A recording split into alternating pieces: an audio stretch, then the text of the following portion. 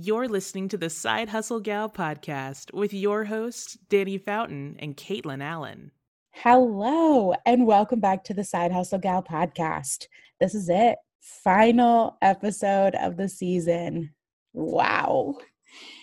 We had some incredible guests this season. Caitlin and I were talking before we jumped on the recording, and it's been a good one. I think back to the interview with Amanda Galino from A Better Monday and all of the advice that she had for us. That conversation we had with Jackie at Pineapple Development, girl is killing it. The conversation we had with Carrie and with Belma. Carrie works for Core Marketing Group. Belma runs Work Bigger. And even Rosalia's conversation on her company about consent. It's really run the gamut this season. All kinds of topics for your head and your heart. And I'm just so proud of it. I think the best part too, we talked about this in our season intro, is that at least one of us only knew, 4 guests? Yep. And everyone else was strangers to both of us. Yeah, I think that was really cool because it showed a different a different side to having conversations with other business owners. I feel like a lot of podcasts, they bring on guests that are their friends or guests that other people have already interviewed. So you already know kind of how the interview is going to go. But having conversations with new people can be awkward. And that just shows you kind of how well entrepreneurs can talk on their feet and answer questions on their feet. But then to have like real relationships with people just by being able to relate to them and how they run their business or what business life is like. I think that is something to be said for some of these interviews as well. Yeah, I think last season we were probably 50-50, people we know and people we didn't know, and it was our best season to date at the time. And this season is 70-30, 80-20, and I would say this season's even better than last season.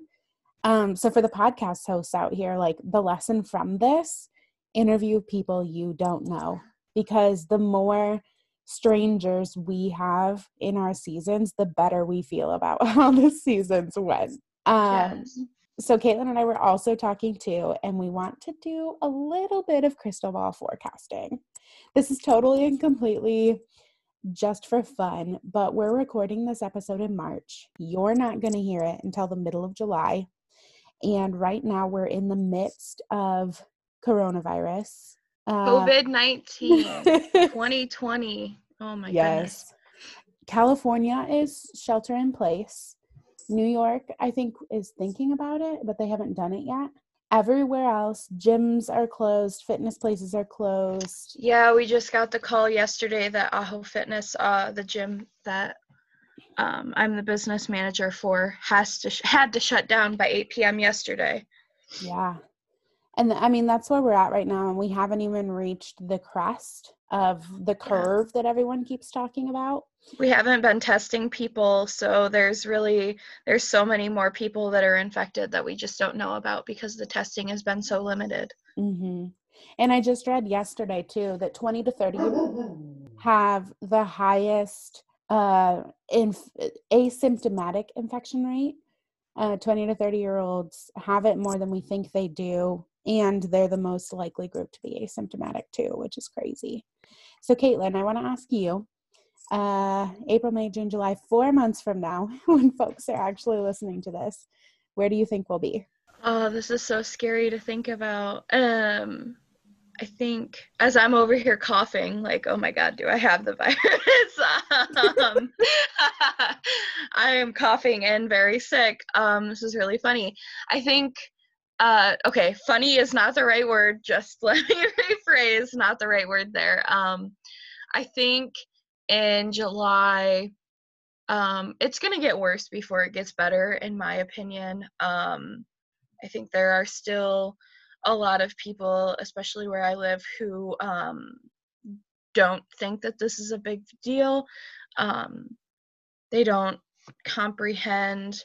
I don't think they want to comprehend the the effect that this is going to have on everything from getting groceries to our economy to work, how different the workplace is going to be moving forward from this, to childcare.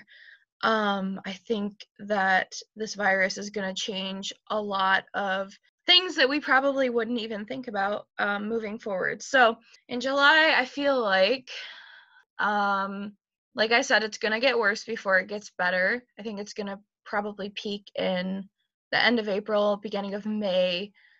But I think July is when we're going to really start to see a lot of changes. I think there's going to be a lot more work from home jobs.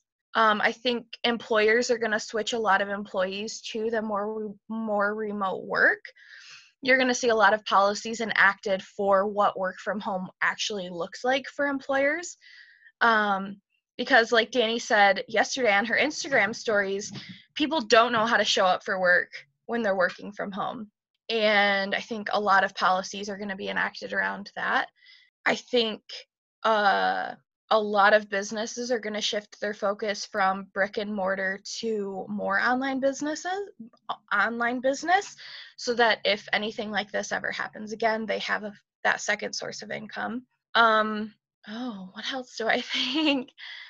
I think that it's just going to be a big shift in our culture. And I think millennials in particular, and I don't even think they're millennials anymore. Danny, what are the kids that are like a little bit younger than us right now, but not millennials? Gen Z. I think everybody's blaming the millennials right now. Look here, we're not the ones on spring break in Florida right now. Okay, it's not the millennials. We are out of college. That is Gen Z. Get it right. Those kids. I think they're going to see a change in what school looks like and what college looks like. And I think there's going to be a lot more protocol and a push for the CDC to have the pandemic office again. I think that we're going to see a shift in policy around what going to the hospital potentially looks like, or and political unrest. I think we're going to see that. So I'm excited to see kind of what happens from this virus. Right now, it's a little bit scary. As somebody who lives down by the border, it's going to be super interesting to see kind of what happens over the next few weeks as we continue to shut down borders, change what flying looks like, and what protocols are federal entities around here put into place, because there's really nothing right now. Danny, what about you? I feel like I've been talking forever and I've just been bleh. What are you thinking? I agree with a lot of what you said. I think I would add 3 things. So to the flying piece, I think back to post 9/11 flying and how we went from kind of secure to like everybody has to be screened. I think there might actually be like wellness screening now as a part of boarding planes, just because people will be afraid that another silent virus could escape from its originating site. So I wouldn't be surprised if in the next few years we see that enacted. No flying if you have a temperature. Another thing that I see impacting is just this like more empathy. So I've been following the immunocompromised friends of mine for years on Instagram, but just watching the conversations around like everyone's panicking, but immunocompromised people have been begging for the ability to self-quarantine for years, the ability to work from home for years, the ability to get some of these accommodations that we're now giving all knowledge workers for years. And also, I've been following my friends who work at places like Costco, and for lack of a better word, like my friend Nikki who works at Costco is now a like vital service provider, right? Because like groceries are flying off the shelves faster than they can get them restocked. She's mitigating fights. She's like checking out double the amount of people in an hour that she used to. And I think that grocery workers, postal workers, like internet and telephone infrastructure workers are finally going to get a little bit more recognition because they're the people that can't self-quarantine right now. And finally, like to your point on work from home, I've been watching as people who have worked from home on the occasional Friday struggle with this permanent work from home. And I think that freelancers, remote workers, etc., have an incredible opportunity to like be thought leaders here. Kind of like I was talking about on Instagram last night, I didn't realize how much of a divide there was between me and my coworkers because I've been managing and working with teams remotely for 12 years. And nothing has changed in my personal life except for I don't have to commute over the past couple weeks. And it's completely turned my coworkers' lives upside down. Well, and to that point, I think that there's going to be more empathy for the people who run businesses from home.